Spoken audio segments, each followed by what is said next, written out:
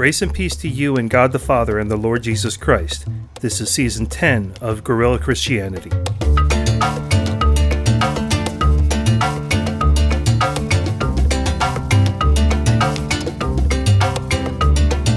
My name is Pastor Brett Walker, and I'd like to thank you for listening to Guerrilla Christianity, an unconventional, no-apologies exposition of God's grace from an evangelical Methodist point of view.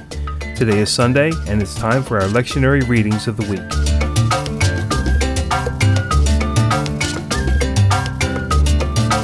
Good morning, and praise be to God on this second Sunday in Lent, March 5th in the year of our Lord 2023. These are the lectionary readings for second Sunday in Lent, Year A. I will be reading from the New Revised Standard Version of the Bible. The Old Testament lesson, the book of Genesis, chapter 12, verses 1 through 4a. Now the Lord said to Abram, "Go from your country and your kindred and your father's house to the land that I will show you. I will make of you a great nation, and I will bless you, and make your name great, so that you will be a blessing. I will bless those who bless you, and the one who curses you I will curse. And in you all the families of the earth shall be blessed." So Abram went, as the Lord had told him, and Lot went with him.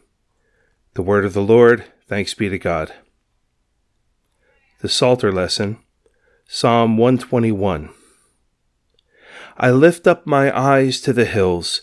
From where will my help come? My help comes from the Lord, who made heaven and earth. He will not let your foot be moved. He who keeps you will not slumber. He who keeps Israel will neither slumber nor sleep. The Lord is your keeper. The Lord is your shade at your right hand. The sun shall not strike you by day, nor the moon by night. The Lord will keep you from all evil. He will keep your life. The Lord will keep your going out and your coming in from this time on and forevermore.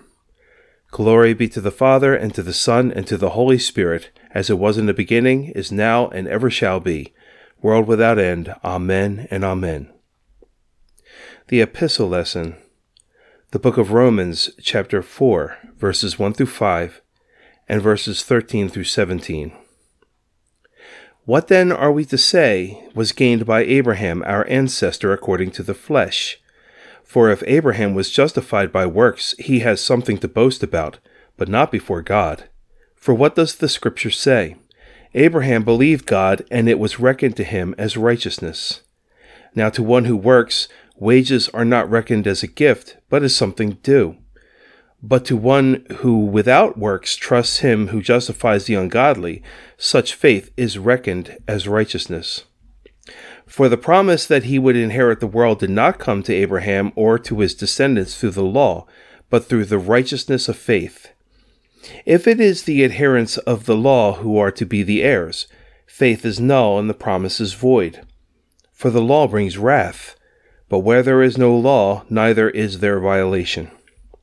For this reason it depends on faith, in order that the promise may rest on grace and be guaranteed to all his descendants, not only to the adherents of the law, but also to those who share the faith of Abraham, for he is the father of all of us, as it is written, "I have made you the father of many nations," in the presence of the God in whom he believed, who gives life to the dead and calls into existence the things that do not exist.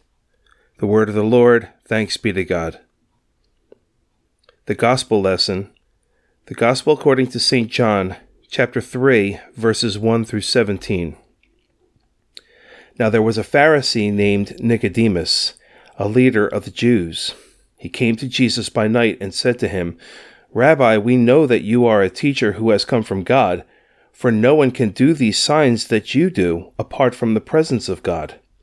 Jesus answered him, "Very truly I tell you, no one can see the kingdom of God without being born from above." Nicodemus said to him, "How can anyone be born after having grown old?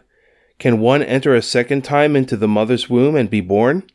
Jesus answered, "Very truly I tell you, no one can enter the kingdom of God without being born of water and the Spirit. What is born of the flesh is flesh, and what is born of the Spirit is spirit.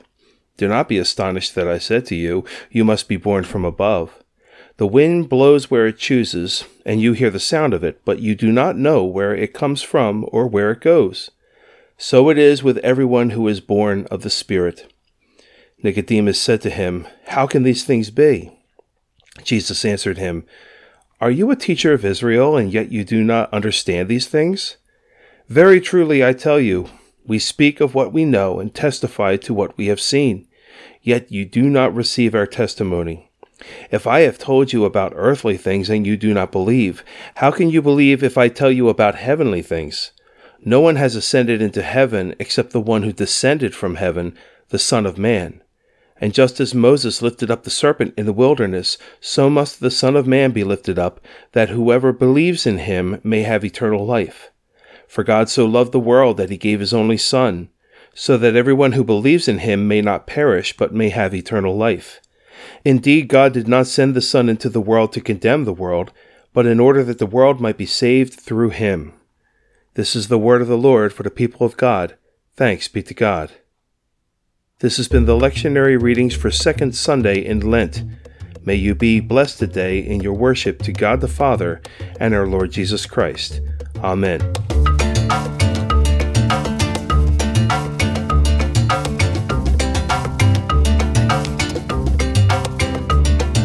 Thank you for joining us for the weekly lectionary readings on Guerrilla Christianity.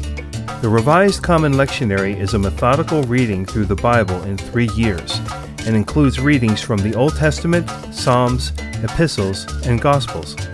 My prayer is that this reading will bless you in your worship as it blesses me. God has also blessed me by calling me to serve 2 churches in Salem County, New Jersey, Ebenezer United Methodist Church in Auburn and Hudson United Methodist Church in Peddertown. If you live in the area and don't have a faith community of your own, I'd like to invite you to join us on Sunday mornings. Ebenezer meets for worship at 9 a.m., and Hudson meets for worship at 10:30. We are Bible-believing, gospel-preaching, Christ-adoring congregations in the heart of New Jersey's farmland. And we also have Bible study during the week. Of course, if you don't live in the area, get involved with the church where you are. We are not called to be Christians in isolation, but in community. So I would encourage you to live out your faith with a group of like-minded believers where you are. Keep learning, keep growing, and I pray you will join us for Guerrilla Christianity again. Until then, remember this: Christ died for you. Now go live for Christ.